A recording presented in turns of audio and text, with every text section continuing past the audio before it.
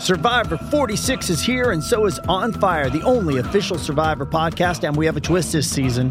The winner of Survivor 45, Dee Valladares, will be joining us every week. We're going behind the scenes of the biggest moments, the how and the why things happen, and the strategy and analysis you can only get from someone like me, a Survivor winner. Listen to On Fire, the official Survivor podcast, wherever you get your podcasts.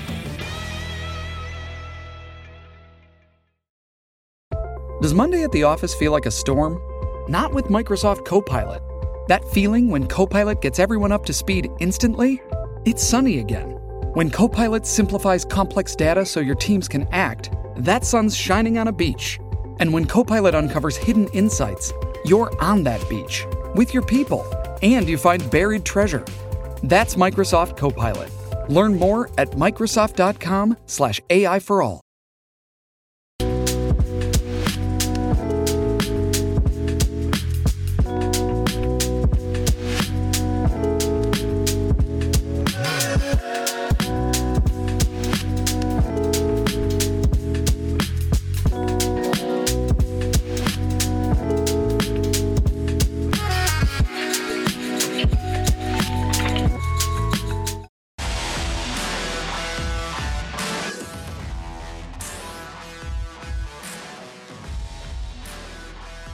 Hello, everybody.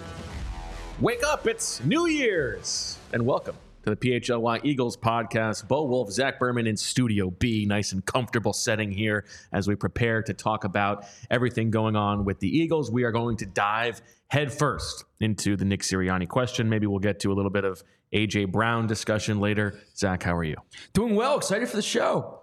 Excited for the show too. I gotta start. I gotta apologize. I was thinking about the New Year's thing. I've been working with you for 5 years. This is the first time I've heard you say I don't gotta think apologize. That's true. But I kind of like. I think there's a sweetness to the waking up the kids. Thank you. To wish them happy. Yes. To wish them happy New Year. I think that's a nice to make it a little special thing. Yes. I'm still a little bit confounded about like how you were allowed to wake up your wife in the middle of the night and say Happy New Year's. Yeah, so was she.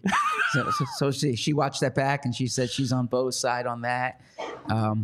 But look, I want to create memories, right? And that's essentially there's only New Year's Eve to New Year's Day, 2003, 2004, 2023 to 2024, once in your life. So I want to mark that occasion appropriately. I mean, there's only like January 3rd, 2024 once in your life too. You know what I mean, though. Yeah, I can tell you where I was for. Don't you think that memory for Emily will be like, why are you doing this? Let me sleep. Sure, but like I will quiz her sometimes. Do you know where we were New Year's Eve, 2017? Do you know where we were New Year's Eve, 2019? And she doesn't keep track of that the way I It's funny do. because I feel like for most things you are not sentimental. You are. That's not a matter of being sentimental. But that's a matter of being. New Year's specifically is a weird one for you to sort of glom onto. I feel like It's not a matter of sentimentality. I like optimistic holidays, right? Okay, or optimistic occasions. Okay, and this is like I think by definition, almost New Year's is a sense of renewal, right? So there's excitement, there's optimism. It's interesting. I've never met like a New Year's person, like there are Christmas people and Thanksgiving people and July 4th people. I don't know that you're the first New Year's. Oh yeah, Thanksgiving, New Year's, fetishist July 4th. that I've found. Those are some of the. I wouldn't say fetish, but but no, I'm much more, for instance, like New Year's Eve than Valentine's Day. You know. I mean, tough beat for Emily. Like she's just fine. Yes. So what are the other optimistic holidays? Birthdays? Thanksgiving. Okay. Right. It's a day time of of reflection. Yeah. Sure. I think July 4th is an optimistic holiday. It's my anniversary, so it is for me. There you go. Yeah. Exactly. So now Claire, who watches us every day, says New Year's Eve is totally overrated. Claire, I understand where you're coming from, but I disagree. It's a sense of renewal. There's college football on. Back,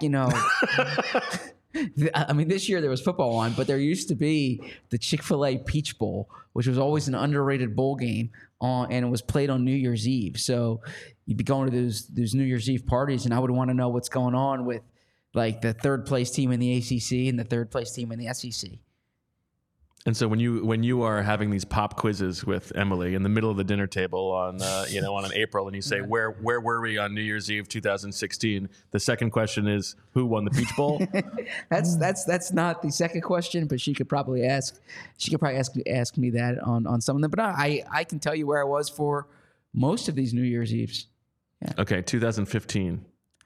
2015 New Year's Eve, Emily and I went out to dinner. And yeah, we went out to dinner on New Year's Eve. In Philadelphia? In Philadelphia, yes. Okay, and she would remember that? Yeah, she would. Unlike Julia, who does not remember going to dinner with you in Hoboken. I didn't know this was going to be the start of the show. But anyways, much to discuss today. Okay, let's get into it. I think this is the the national football zeitgeist conversation now. Is Nick Sirianni safe? Is something crazy going to happen here? We talked about it sort of a month ago. I don't know if you wanted to do your whole thing here, I will. But go ahead. Please. So a month ago, coming back from Dallas, and we'll be transparent with the audience. We've been doing this now for 5 months. Let's, we're all part of this great community here. I get back from Dallas. I come here and straight from the airport. Haven't seen your family yet. Yeah, correct. Run down ragged. I was listening to a bit of the podcast. Okay. You had like an hour and 40 minutes of sleep. Yes, and we did not discuss what the show was going to be. Most days we kind of have an idea of, all right, this is what we're going to get into. We'll trade topics. I'll text you in the morning. You'll text me the night before. Things like that of different things. The game was raw. Emotions were high from the Eagles, right? And so you're just going to talk about this game. So back-to-back blowout losses. So I come straight here, and Julia, our outstanding. She's more than a producer, but she produces the show here. Dinner companion. High school, middle school, good friend. Yeah. So she puts the link for us to share, and the headline in the link said "hot seat?" ? And I did not like that headline. And I said something at the time, and you were kind of like, it's one show. We have a question mark there, right? We don't have to get into the whole conversation. But I remember when I got home. It was also like 20 minutes before the show. Yes, exactly. It's not like we can go change the headline right away. And I remember when I got home that night, I was thinking about it, and I was like, you know what? I really don't think this is I didn't think that was a responsible conversation. I thought the Eagles were 11-3. They were in the Super Bowl last year. To talk about hot seat, I thought it was a little hot takey at the time. Okay. And so we had a good conversation about it. But the great thing about Bo, there's many great things about Bo, but as a reporter, Bo is very adept at seeing things around the curve and we're going to get into the merits of that topic. But, as I was driving in this morning, as I was literally listening to Nick Sirianni on the radio yesterday, this is a topic of conversation. Adam Schefter today he addressed, like he said, Nick Sirianni safe. This is a topic of conversation. Our comments on the YouTube pages is about Sirianni. We're getting messages about it. So you were right. And the way you framed it, I want to be fair. The way you framed it's not, is he on the hot seat now? Is if this collapses. If this collapses, their first round. We said if they go 2-2 over the final four and lose in the first round, that was basically the yes. And already they are 1-2, and yes. Facing that possibility. And so the conversation was more if things get terrible, and things have gotten pretty bad. And the irony is not the right word, but the funny twist to that conversation and the timing of it is you go back. That was the Monday or Tuesday after the Cowboys game. That is the day that Nick Sirianni would have let Sean Desai know that he is not the defensive coordinator anymore, and he is giving the responsibilities to Matt Patricia. So it was like a time of upheaval already in the building. So here we are a month later. as we talked about, this is a big picture conversation. So let's dive into this. And there is a big difference, I think, in this conversation between should he be on the hot seat and will he be on the hot seat? It's like the Doug Peterson framework by Jeffrey Lurie. He didn't deserve to be fired. Right. And I think we can agree that 3 years of Nick Sirianni, the Eagles have exceeded expectations. He has done, on the whole, a very good job. 2021, fantastic.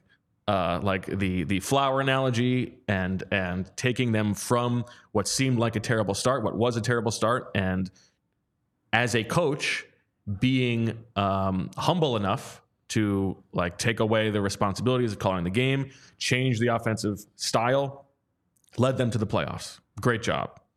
Last year, you got the offseason improvements, and boy, did he like maximize everything about that team to an impossible degree, right? Like we can talk about how like all of these narratives get shaped by these small margins. As you like to say, every week is a season.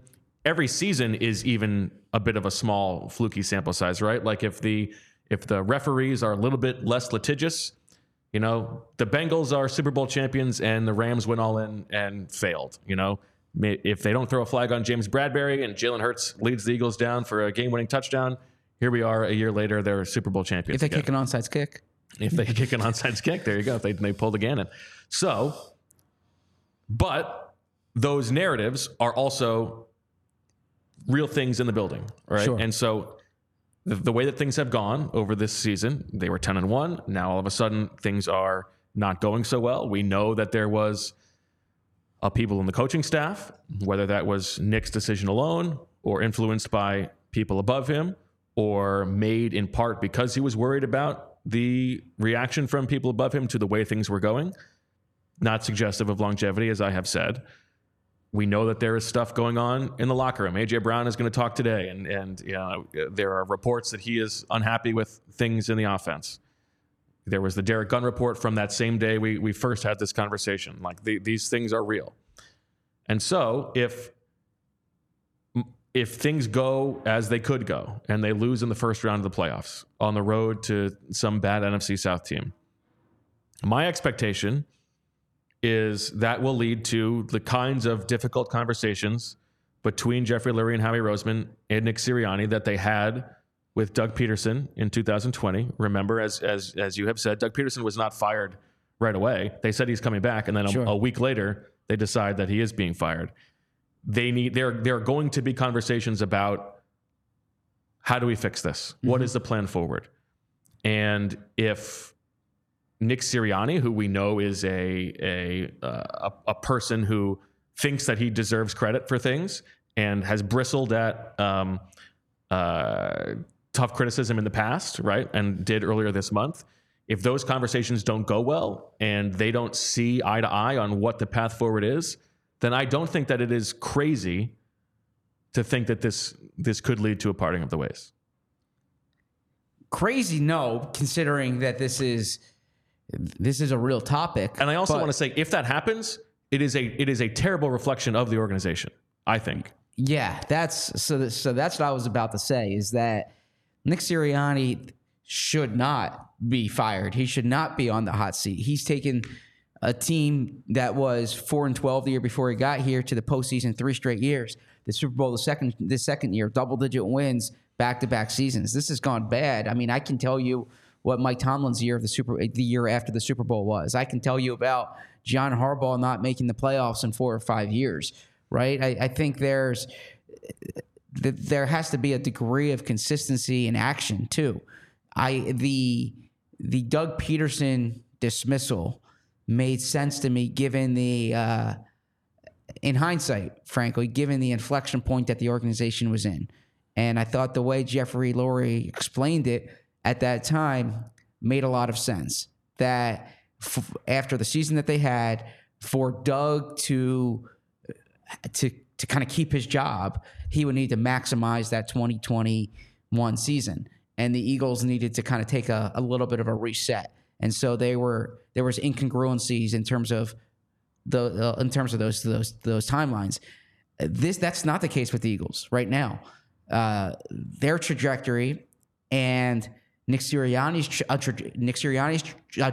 trajectory, I struggle to get that out, are in conjunction with one another. Or should be. So to me, it would be ridiculous. It would be a poor reflection of the organization. It would be a poor decision. The only way, and frankly, I don't know if you're going to hire a coach who positions you to be better. The only way that I think you can consider such a move is if your confidence in his ability to lead the team has eroded to the point that you no longer think he should be the head coach.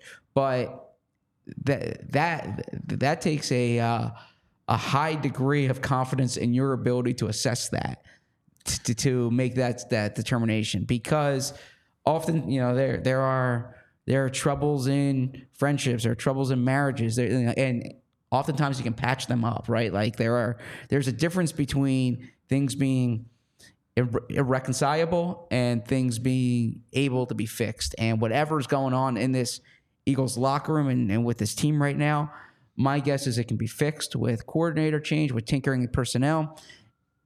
The other thing I will add, and I don't mean to make this a monologue here, is you just paid your quarterback to be your franchise guy.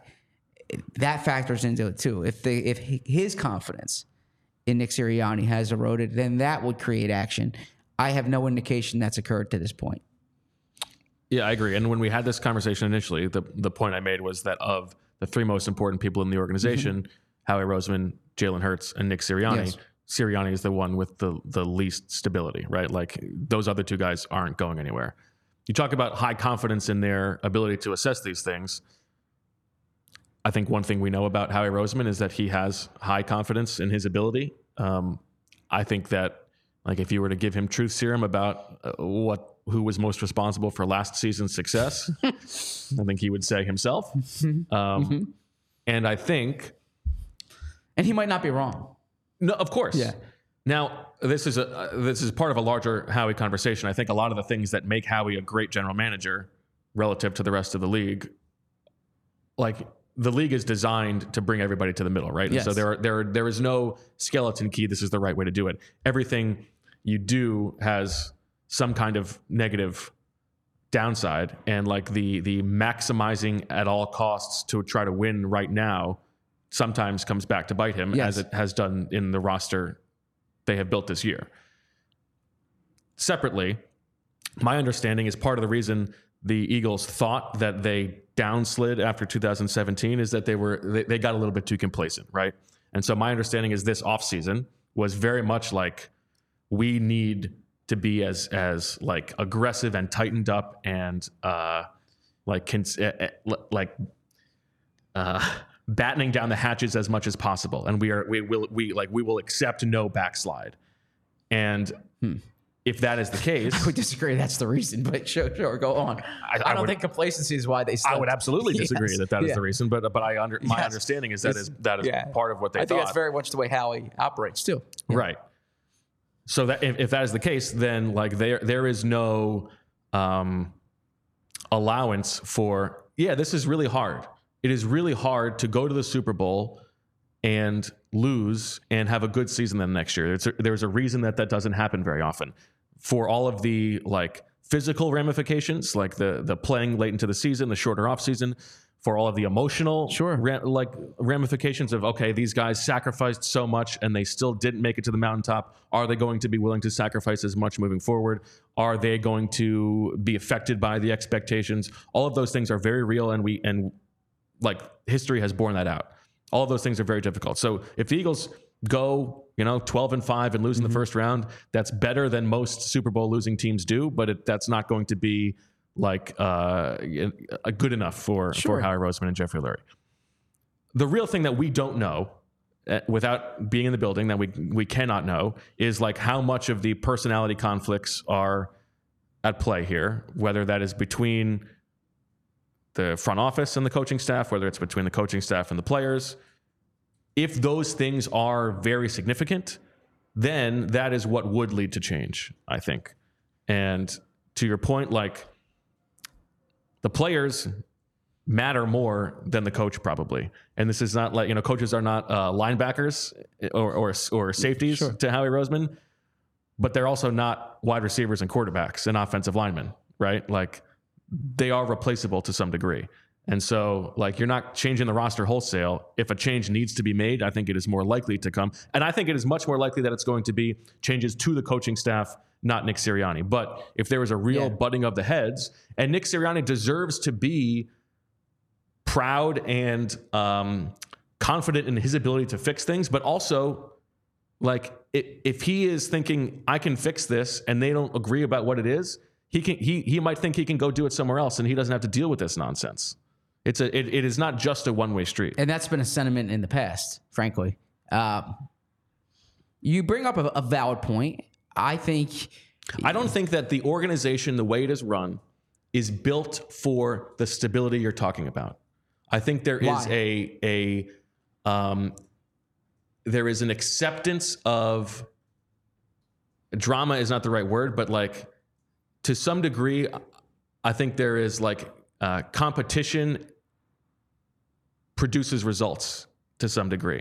Well, I would agree with that. Right. But like this is an organization that is much more like, it's sort of like Sirianni's personality where it's like up and down, up and down. It's not like the Steelers going 9-8 every season. And as a fan, that's probably better to have the highs and the lows. But I don't think that this is an organization that is built or wants to be 10-7 every season. No, not at all. But that would be my counter, is that they're not 10-7 every season, right? Like Nick Sirianni went 13-4 last year. He's presumably going to go 12-5. Sure, that's better. At least. Yeah, so, of course. I mean, there are now. I know I run into trouble on this show when I say there are X amount of organizations who would kill for that position, because and rightfully so. Those watching at home don't care about the X amount of organizations; they care about the Eagles, right? And that's part of this. But I keep going back to this. You need to make an assessment. Are you changing because you're mad, or are you changing because it's productive, right? And if you're changing because you're mad, then shame on you, because that's not the way you operate. I never think, oh, the team struggled down the stretch, so we need to find someone to blame. Someone to blame is not how you produce results. Something to fix is how you produce results. So you do need to have confidence in Nick Sirianni's ability to fix this, to fix what has happened during the past month. In particular, I would say the past 3 weeks, right? Because like I said, they lost to two real good teams. When we had that conversation, they were 10-3. I thought it was premature then. The way they've played these past 3 weeks is alarming given what occurred before then.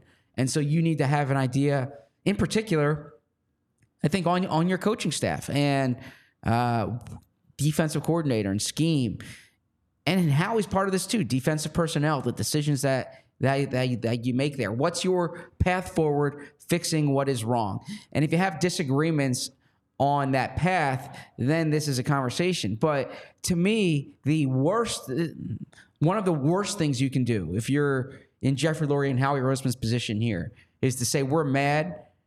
This is unacceptable, and so therefore there needs to be a change, because is the person coming in going to be better? Is that person better able to suit it? Are you just looking for a scapegoat there? Frankly, to me, that's why there's a new defensive play caller here, because things were bad and you were looking for something different. But don't you think that's indicative of their thinking? That like if it is the case that there is a lot of finger pointing going on and they needed a scapegoat, they've already done it. They've already tried it once, and it totally backfired.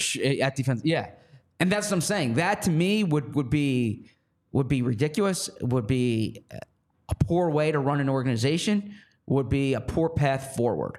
I thought the way Jeffrey Lurie explained the Doug Peterson dismissal made sense from an organizational perspective, not from like a human perspective, right?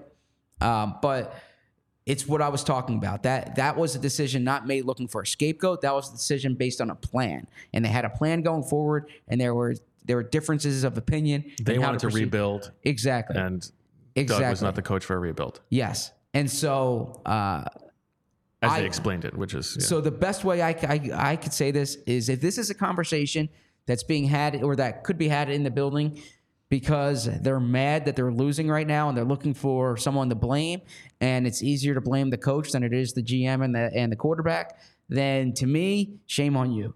But if it gets to a point after the season where they say we need X, Y, and Z to fix this, and Nick Sirianni says, no, we need A, B, C to fix this, and there's incongruency there, then okay, maybe I can understand it. But I think Nick Sirianni's a really good coach. I think he's proven that. I disagree with those who say that he doesn't call plays and his assistant coaches aren't working well and his game management has been questionable. So therefore, what is he doing here? Because to me, a lot of being a head coach too is being a leader, is being a CEO of an organization, right? And you oversee a group of 30 staff members and 70 players, and 69 players in particular. I didn't say anything. I was just being precise. And that is like there's so much on your plate as a head coach. It's much more than who are you hiring as the coordinator, how are you managing the game. But that is a part of it. And I think the game management stuff, he's done it well in the past, and you can work on that. So, well, I think that is part of it. To your point, though, like as you have said in making the case before that he doesn't get enough credit because he is not a play caller. His job is to be the head coach of the football team. If that's the case, and the vibes are bad, and the coaching of the coaches is not going very well, then that isn't a good reflection on him. Yeah.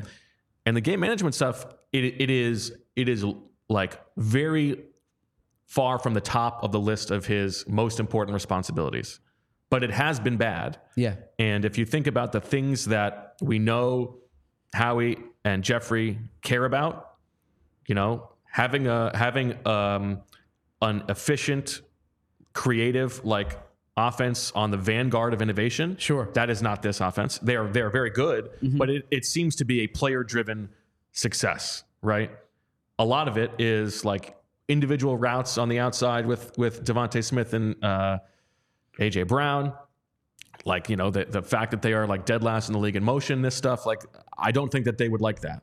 That he has not been aggressive in in-game situations, like following what the analytics would say is not great. And I think that they would probably push back on that in the offseason. Like, you need to do a better job there. Well, I agree with that.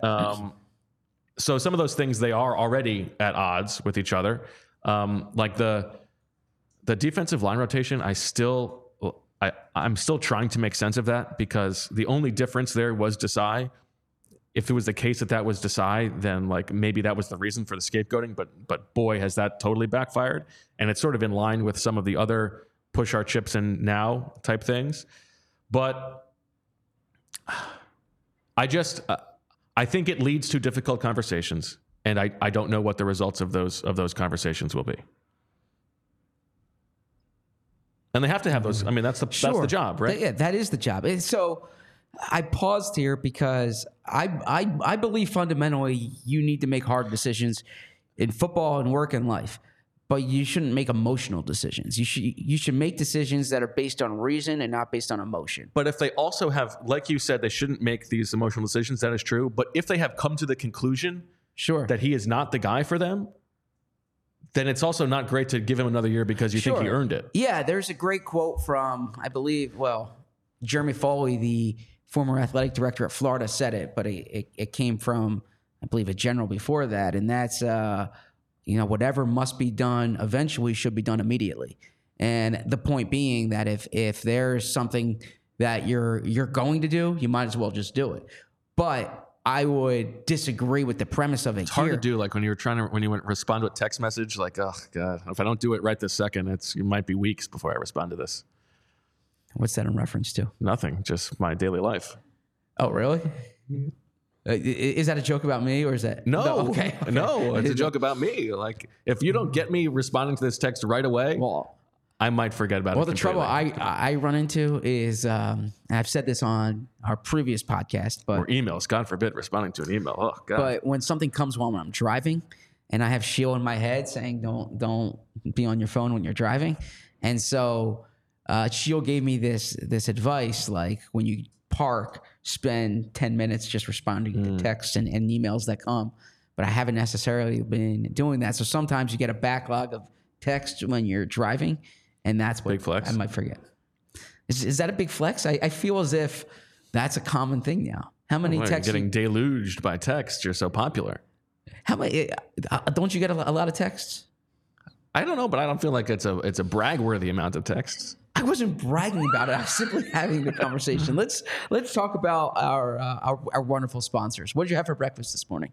This morning, I made a little breakfast taco for Casey and Rachel, and had a couple bites of my own. You know what? Typically, I'm like I'm just eating the scraps of the breakfast I've made for everybody else. Gotcha. I did not eat breakfast this morning. Okay. I probably should have. But as I'm thinking about it now, you know what would have been a perfect breakfast for me? Yes, I do. Cocaine. Huge bagels. The biggest bagels in Philly. I'm talking about Bagels & Co. These are very large, hence the Brooklyn, New Jersey style bagels. And if I can be overwhelmed by choices sometimes. I look at a menu and I'm like, do I want A, B, or C? Bagels & Co., I'm overwhelmed by the choices. 15 to 20 different types to choose from daily. They have seasonal bagels as well. They had Christmas flavor bagels during Christmas season.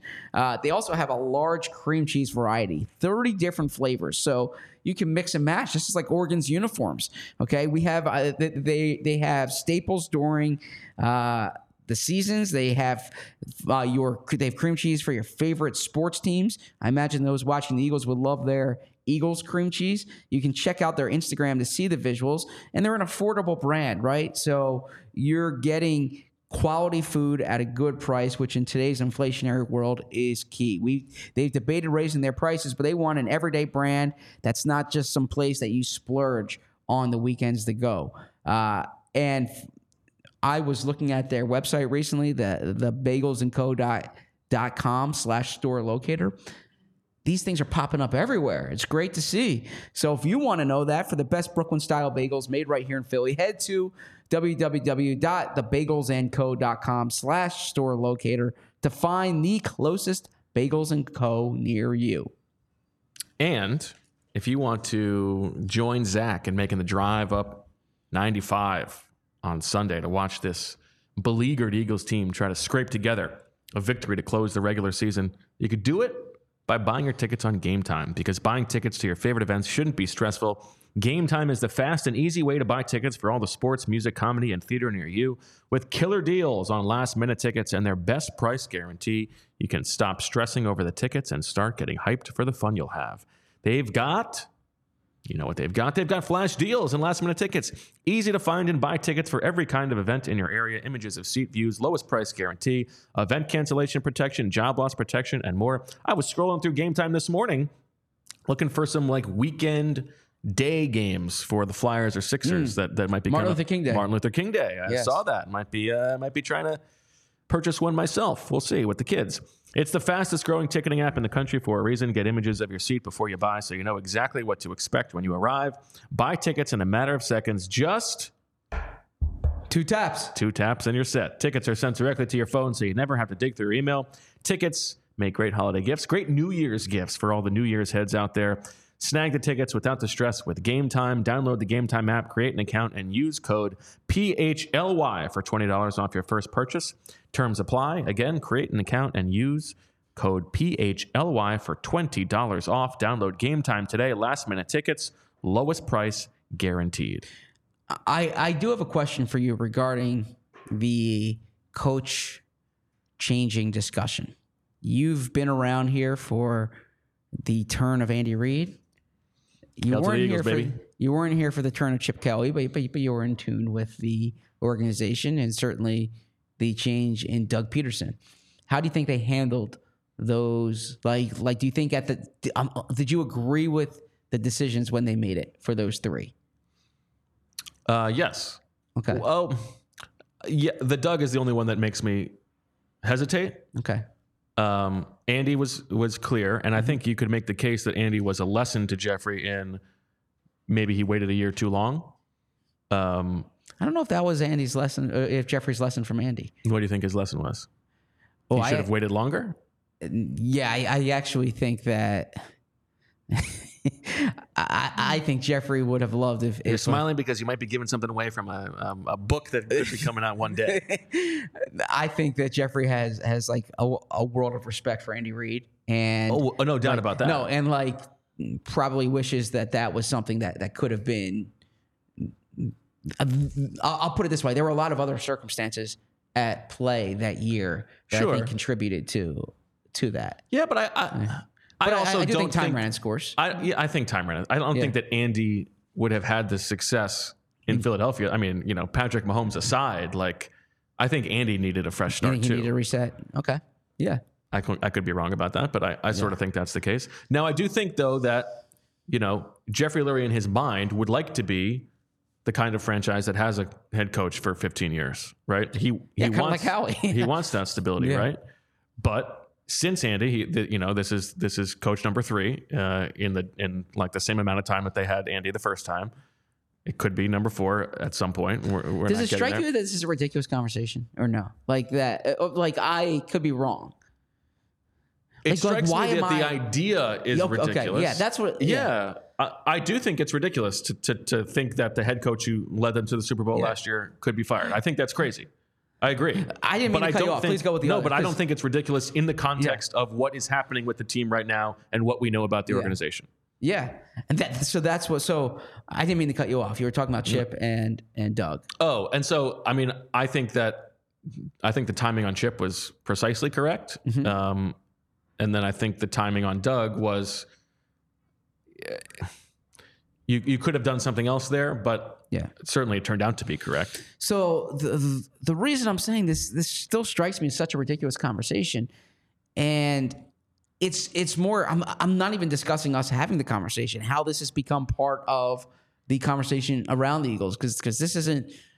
I think we were in front of it on that show, but I think that what we're doing now is just having our ear to what is being discussed among fans, right? And that's the part of it that I'm fascinated. This has reached that point when I read our comments, and I do read our comments on our shows to the detriment of your physical personal health. And it says like fire Sirianni. I see it once or twice, and I'm like, you know what? That's just a fan that's angry that they lost. Okay. But then when it's the day after, and it's the day after that, right? 2 days removed from the game, and you don't have that emotion, or at least I assume people still don't have that emotion, and that's the response to it. It strikes me, am I too anchored by resume? Am I too anchored by... Well, in general, yes, but I don't know if that's the case in this situation. Am I too anchored by the notion that here's a coach who has been to the playoffs all 3 years, went to the Super Bowl year 2, double-digit wins in year 3. Like, what am I missing? And I'm not blind or oblivious to the organizational dynamics that can occur after a season when you do have this type of collapse. And I saw a story from Ruben Frank yesterday where it was basically saying like this is unprecedented to be a 10-1 team. And to be in the situation that they're in now, where you lose 4 or 5 games, right? This is like without precedent in the NFL. Just like they were without precedent at 10-1 with such a low point differential. Yeah. Which is another conversation, by the way. That 2 things off that. Number one, as Rich Hoffman wrote in his newsletter yesterday, it shows what you said all along, that the teams don't know how to win. That's like a myth. When you keep winning close games, it's not like you know how to win. Just like last year, you don't know how to force turnovers better. Eventually, if you keep winning close games, you're going to lose. You're going to lose close games, or you're going to lose those games, right? That's why point differential matters. And the second part, Rich Hoffman's newsletter is awesome. I was reading it this morning. Hard agree. And he does like there's not. I'm not just saying this because I work here. I'm not just saying this because John Gonzalez wrote it. There's not a better newsletter in the city that you can find that gives you an update on what's going on these teams. And so make sure it's free. What does John Gonzalez have to do with this? John Gonzalez tweeted that out, remember? Oh. He wrote that Rich's is the best. Yeah. Oh, I don't remember that. I don't think I saw he wrote that. highly recommend Rich's. Oh, I Rich didn't see Hoffman's that. letter. Yeah. So, and Shout out to Gonzo. Yeah. And Gonzo's awesome. I I think missed the tweet. I'm sorry. I think he wrote that. If he didn't, I still give a shout out to Gonzo for being Gonzo. But Whose basketball team is doing better right now? my team. Yeah. Are we talking like top of the league? Your team right now? 5th place right now. Oof. So he's buried. And I'm getting some like aggressive trade offers from some really good podcast hosts from competing or from other shows, and I'm trying to lay low right now. Ira Glass? No, trying to lay low right now because I don't want to give up future assets right now, and I think the price is too high. Okay. But I imagine there's going to be a striking point at some point where we can find a mutually. You hope you get to a point in the season where the playoffs are close enough that it can benefit me, but also they're not going to get a better deal somewhere else for an expiring contract for a player they're not going to keep, right? So I just went into too many details. It's okay. I love the machinations of the trade discussions between you and Mark Maron. No, the really loyal Sixers listeners will know who I'm speaking about. I'll put it that way. That's a little Easter egg for the Sixers listeners. Okay. I do think that the assessing Nick Sirianni's performance this season, divorced from whether or not he should retain the job, which I think we agree that without knowing what's actually going on behind the scenes, he probably should. Without a doubt. The framing that he uses, which I think is the appropriate framing, and it's the framing that the players care about the most, and it's probably why A.J. Brown is upset, is, are you making the players better? Like, can you get me better? Yes. And right now, it is hard to look at the roster and believe that they are being maximized. The defense is obviously underperforming relative to its talent level. Do you think so? I don't think it was a perfectly constructed defense. That's a different conversation. But are they underperforming? Yeah. I mean, they're like 28th in DVOA. They've got this like super highly paid defensive line that stinks. Yeah. And yeah, they are definitely underperforming. How could you argue otherwise? Well, no, I agree with what you're saying. The reason that I'm hesitating is, do you think they look at this and they say this is a personnel issue, that this defense is actually performing like a defense that has bad linebackers and bad, that I think their personnel is a like 20th best defense. I don't think it's a like worst third down defense in the history of the league, basically. Fair. Okay. Like, so keep going. and the offense, 8th in the league. That is underperforming, like given all the talent they have. They've been a very healthy team for the second year in a row. That's not good enough. And I think from the, if we are changing the focus into like, what can they do over the next month to maximize their performance?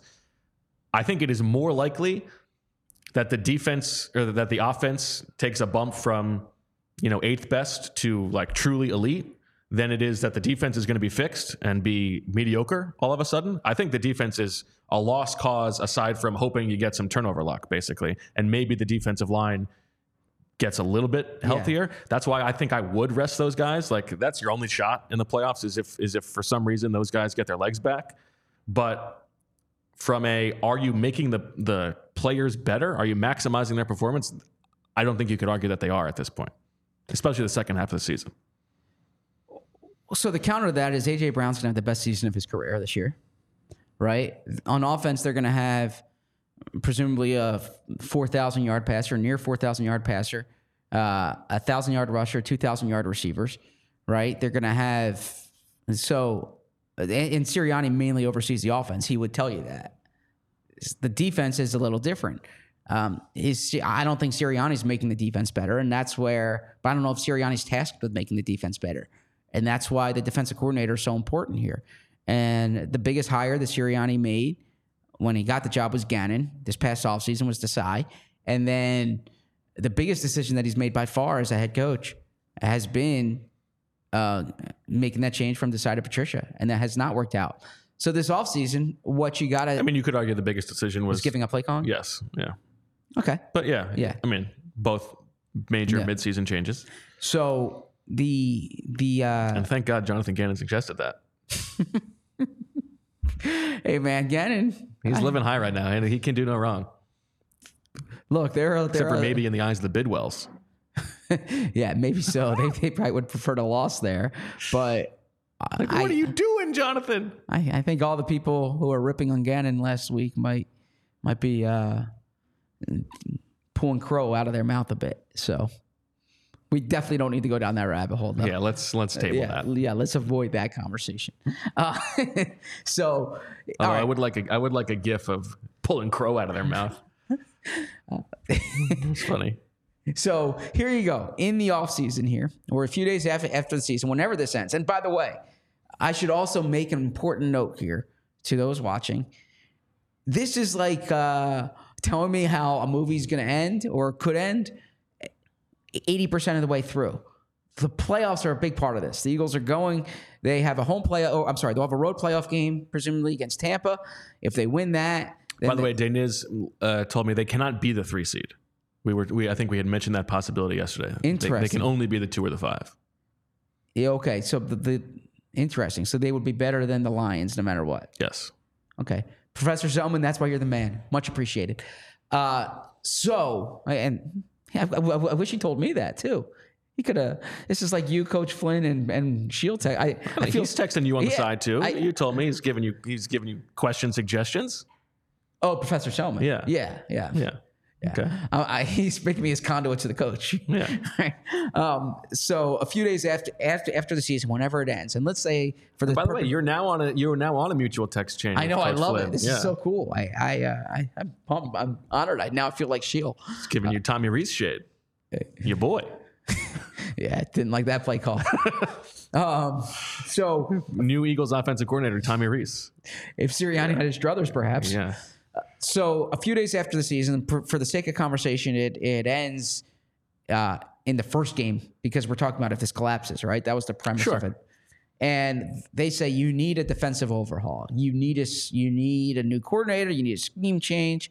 And I do think it's important to say, we've said this before, but from a defensive coaching staff standpoint, they didn't just lose Jonathan Gannon. They also lost Nick Rallis and Denard Wilson, right? Like they had to backfill several of those things late in the hiring cycle. I would not be surprised if there is a major coaching overhaul on that staff, regardless of what happens. So Sirianni says, I want this person.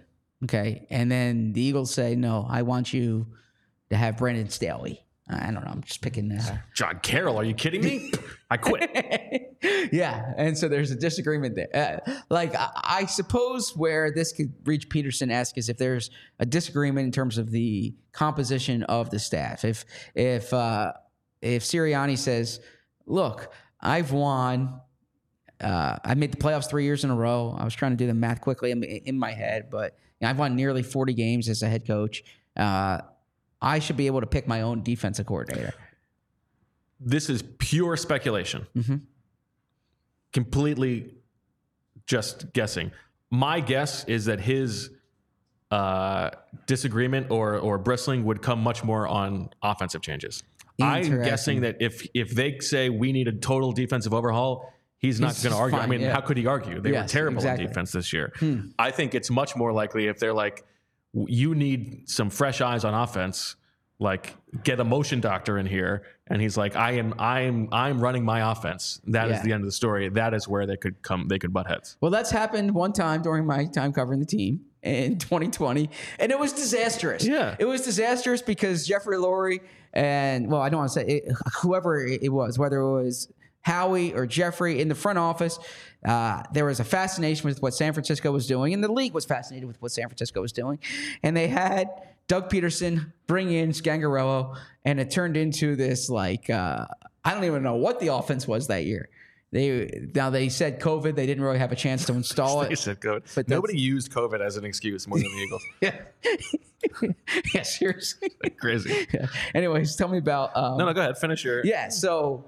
I agree with you there. That Sirianni takes pride in his offense. He would tell you that he's hired here to fix the offense or to be an offensive coach, to have an offensive system. So if they say, you need to run the offense the way Mike McDaniel's running his offense, well, that's ridiculous, right? That's almost like a shot across the pride, the bow of Sirianni. All right. I'll tell you about FOCO, because FOCO is a leading manufacturer of sports and entertainment merchandise with a product line that includes apparel, accessories, toys, collectibles, novelty items, and more. They've got the best officially licensed gear for all sports and fandoms. It's football and tailgating season. They've got overalls, hoodies, hats, sunglasses, bags, everything you need for a game. FOCO has hooked PHLY up and provided awesome pieces for our sets. FOCO always has our back for Philly sports, and they have yours too. Get the best gear around by using the link in our description. For all non-presale items, use the promo code PHLY10 for 10% off. Zach, do you think Jeffrey Lurie would hire Bill Belichick? No. I don't think Bill Belichick's coming here either. So, Okay. But I think Bill Belichick's going to be an interesting coach somewhere next year. Washington, maybe. Is there any meat left on this bone? Anything else to ring out here? Well, it's theoretical right now, and Let's say they lose by. This is the question I was on the Around the NFL podcast yesterday. for flex and a half. Monster flex. This look is at that. Greg with 2 G's. This with 3 is G's. this is the Sirianni question. Like, this is what they wanted to talk about. Really? And the question was posed to me: if they lose by 2 touchdowns in Tampa, right, and it blows up, and there's like, bickering on the sidelines, all that stuff. How many turkeys are you putting on Sirianni's return? Purely theoretical. 65. On his return? Yes. Okay. You? My voice cracked. I said 40. You think there's a less than... If it is that bad. If it's that bad. If it is like they're fighting on the sidelines and they get blown out in that game, then yes. Wow. That's not me saying what should happen. That's what I think would happen. And when Bo talks, I know to listen. So that's interesting. Man, I'm going to go watch that sideline against Tampa. See if Jalen shows up in a walking boot again. Yeah. Well, so you brought that up here. And I am curious your view on this part of it. We keep framing it like this is Jeffrey and Howie's call. Okay? At what point do you think this becomes Jalen's call? Or do you think that matters? Do you think that's relevant? I'm glad you brought that up, because I do think that is an important thing here. Like, I don't think you want to set the precedent that the locker room gets to decide when a coach is done, right? I think it is important for like long-term health of the organization to have somebody in place who is the person no matter what and can steer the ship. And they need to know whether that is Nick or not. But we have talked about this over the years. Like, Jalen Hurts and Nick Sirianni is such an odd mix, right? Like, this is like Mr. Sabanism, Mr. Steady, like no pulse. The meme that you've written about where he's the same no matter what happens is the complete opposite of Nick Sirianni, right? And so, and the roster is built with guys like that, Devontae Smith among them. And they've like tried to pick guys from those from those AJ college pro. Yeah. Well, yeah. AJ is like the classic wide receiver tweet meme. I think Denny Carter, who had that tweet, an enemy walks silently and carries whatever, all that stuff. So like, I think that Nick and Jalen have a good relationship from everything I understand, but they are an odd mix. And if it came down to it that like Jeffrey brought in Jalen and was like, what do you think here? And Jalen was like, it doesn't matter to me. I don't know.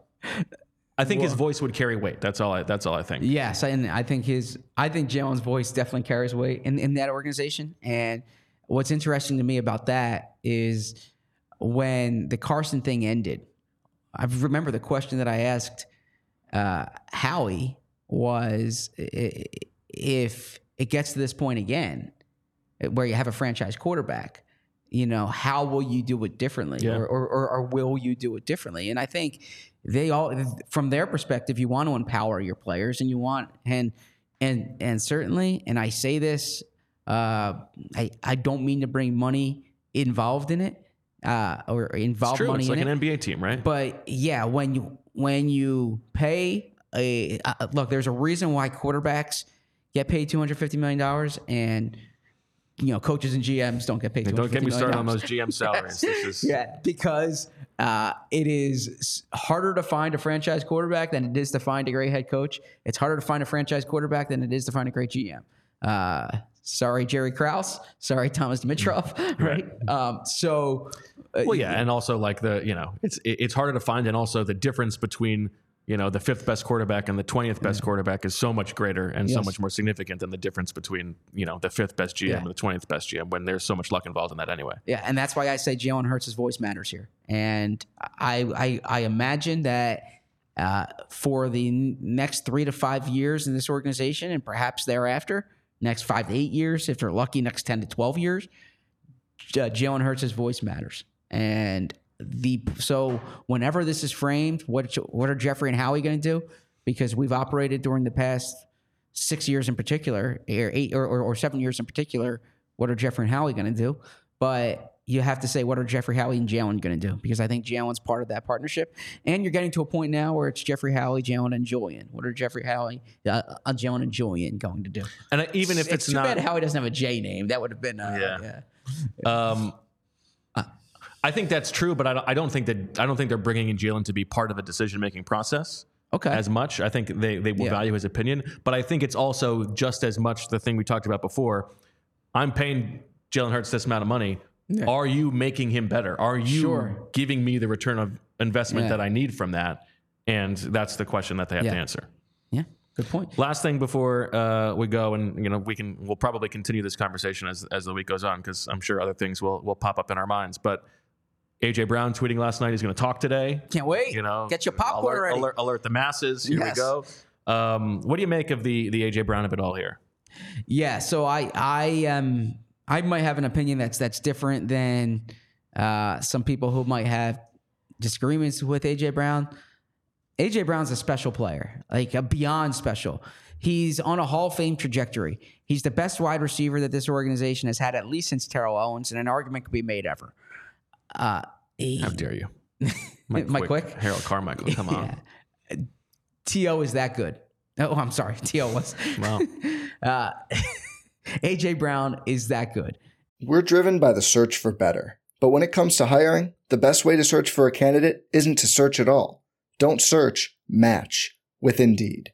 Indeed is your matching and hiring platform with over 350 million global monthly visitors, according to Indeed data, and a matching engine that helps you find quality candidates fast. Leveraging over 140 million qualifications and preferences every day, Indeed's matching engine is constantly learning from your preferences. Join more than 3.5 million businesses worldwide that use Indeed to hire great talent fast. And listeners of this show will get a $75 sponsored job credit to get your jobs more visibility at Indeed.com/Blue Wire. Just go to Indeed.com/Blue Wire right now and support our show by saying you heard about Indeed on this podcast. Indeed.com/Blue Wire. Terms and conditions apply. Need to hire? You need Indeed. Hey, it's Kaylee Cuoco for Priceline. Ready to go to your happy place for a happy price? Well, why didn't you say so? Just download the Priceline app right now and save up to 60% on hotels. So whether it's Cousin Kevin's Kazoo Concert in Kansas City, go Kevin, or Becky's Bachelorette Bash in Bermuda, you never have to miss a trip ever again. So download the Priceline app today. Your savings are waiting. Go to your happy place for a happy price. Go to your happy price, Priceline. And if there's some emotional tendencies that come with it, so be it. I don't think where AJ Brown is, and you talked about this on the show, bringing up Devontae Adams, and it's a good point. I think AJ Brown, where he's coming from here, is he wants to be the one who makes a difference. He's not saying because he knows he can. Exactly, and I want people like that. So I keep hearing AJ Brown's a diva. AJ Brown is a darn good player. Look at the Tennessee Titans now. Look at the Tennessee Titans 2 years ago. Okay, do you think they miss AJ Brown? The organization moved mountains to try to figure out how they can fix this wide receiver position. They spent money. They did draft picks. They made trades. They finally have A.J. Brown and Devontae Smith. They should be counting their lucky stars every night that they have a 25 and a 23, 24-year-old wide receiver who they can build around here. I would, whatever baggage comes with A.J. Brown, I would gladly accept it because he is that good, and I would do more to maximize it. I put a tweet out, your bingo card there, 26 and 25, the other day, where I said I wouldn't try to worry about why A.J. Brown is. I wouldn't worry about a player's reaction more than I would worry about the plan that caused that reaction. Like why is this happening? Not how can we make A.J. Brown feel better. Why is he feeling this way in the first place? Why are we having a system that's giving the ball to Kenny Gainwell as much as A.J. Brown during a game that you lose? So to me, God bless you. So to me, I would look at this and say, let's figure this out. And my view on the A.J. Brown situation is he's that good a player. I think that's all correct. I think we talked about this before the show. We had the conversation, I think, in the summer about like who's more likely to be here long term, A.J. Brown or Devontae Smith. It's my opinion that the answer is Devontae Smith because we've seen A.J. Brown like be discontented before, and there's a chance that it could happen again. I kind of think that as like A.J. Brown is a better player right now than Devontae Smith is. If I could have one guy for one game, it would be A.J. Brown. But long term, I would rather have Devontae Smith. And I think that he's probably the most underutilized player on the team right now. That's a good point. I think they could use a lot more Devontae Smith. That said, they've been trying to solve that position for a long time. They need to keep both of those guys, and it's part of the reason that they didn't bring in another wide receiver in the offseason, which I think was a mistake, but they were very concerned about those personality dynamics. It's the same as the Jalen Hurts thing. Like, are you maximizing what we are paying for in A.J. Brown right now? As he is having a career season, still the answer is probably not. No, that's the thing. And a lot of that production came during a stretch when the offense was at its best this year. And I think part of the reason they were at its best is because A.J. Brown was playing that way. A.J. Brown's a force multiplier. Make it work with him. Make him happy. What do you think he's going to say today? Good question. I think he's going to say that he just wants to win, that he's doing whatever it takes to win. That you want to do a little role play real quick? Am I AJ or am I the You're reporter? AJ. Well, I'll be the reporter. You'll be AJ. Or do you want me to be AJ? No. You be AJ. You get to be a reporter every day. I want to pretend to be a reporter. Okay. All right. I mean, I'm not jacked enough to be AJ, but okay. You're close enough. That's the only difference between you. Okay. AJ, why have you been so upset lately? Ooh, good AJ. Yeah. Good AJ. Yeah. For the audio breath, listeners, I looked up and I smiled. Guys, what you have to understand about me is I just want to win. I just want to win so bad. And it's all love for my teammates. It's all love for my coaches. But I just really want to win. And I feel that I can help the team win. And when we're losing, I get frustrated. Do you feel like the offense is maximizing? Do you think the offense is creative enough? I run the plays that are called, and I believe in our coaches. I've known, Coach Nick's been very good for me, and I've known Brian Johnson since I was 14 years old, and he was in my living room when he was at Mississippi State. So I'm just going to speak in my voice here because I can't do I can't do like you do. Yeah, I was trying to. I've known Brian Johnson since he was since I was 14 years old. I have a great relationship with Nick. I spoke to him yesterday. I just want to win, but I'm not the play caller. I just run the plays that are called. What was that conversation with Nick like? Oh, me and Nick are cool. We're good. We're both on the same page. We just want to win. What kind of deodorant do you wear? I wear Secret women's deodorant. That's right. Okay, yeah. Good job. You really got in there. Yes. All right. Well, we'll find out tomorrow what A.J. Brown said today. And we've got 2 more shows this week. Tomorrow at 11 a.m., Friday at 3:30 p.m. with the professor, Dana, is joining us once again. Good discussion today. You feel good about that?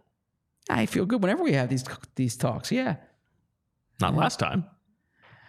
Well, not last time. I that's true. That's true. I didn't dislike having the conversation with you. I just thought it was a ridiculous conversation to have. Well, but it is better. It's always better to be early than it is to be late. It's like, you know, you want to get on the stock when it's low, not when everyone else is buying it, right? So, stock maven himself, Zach Berman, buy that Apple stock and buy the AJ Brown stock. What's your Eagles stock right now? Eagles stock tip. Hold. Don't be over leveraged in it, but hold. Okay. Yeah. Last question before we close. Yes. Last question. Let's pretend that Matt Patricia is the official defensive coordinator. Let's pretend that that's his title. Sure. How many of the head coach / coordinators of those three are back next year? Well, they're going to have a new defensive coordinator, I believe. You don't think it'll be Patricia? No, I don't believe it'll be Patricia. You think just that? And I think just that. I think Brian's going to be back unless he leaves on his own volition. I don't think they're going to fire Brian Johnson. I think they're going to look at their offensive numbers and say, you guys are crazy, right? They're still one of the top offenses in the league. Now, to your point, are they maximizing their talent? I get that, but it's going to be, they're going to say, AJ Brown had the best season of his career. We have two 1,000-yard wide receivers, a 1,000-yard running back, and a 4,000-yard quarterback. We love Quez Watkins. Well, no. Watch what they do, not what they say. But I think they'll probably add a third receiver there, and there's going to be an interesting tight end conversation probably coming up soon as well. Okay. All right. That'll do it for this episode of the PHLY Eagles podcast, jam-packed. Much to come tomorrow and Friday. Thanks to everybody for listening. Thank you for watching. For Julia and Zach, Happy New Year's once again. And as always, we love you. We all silly like the mayor.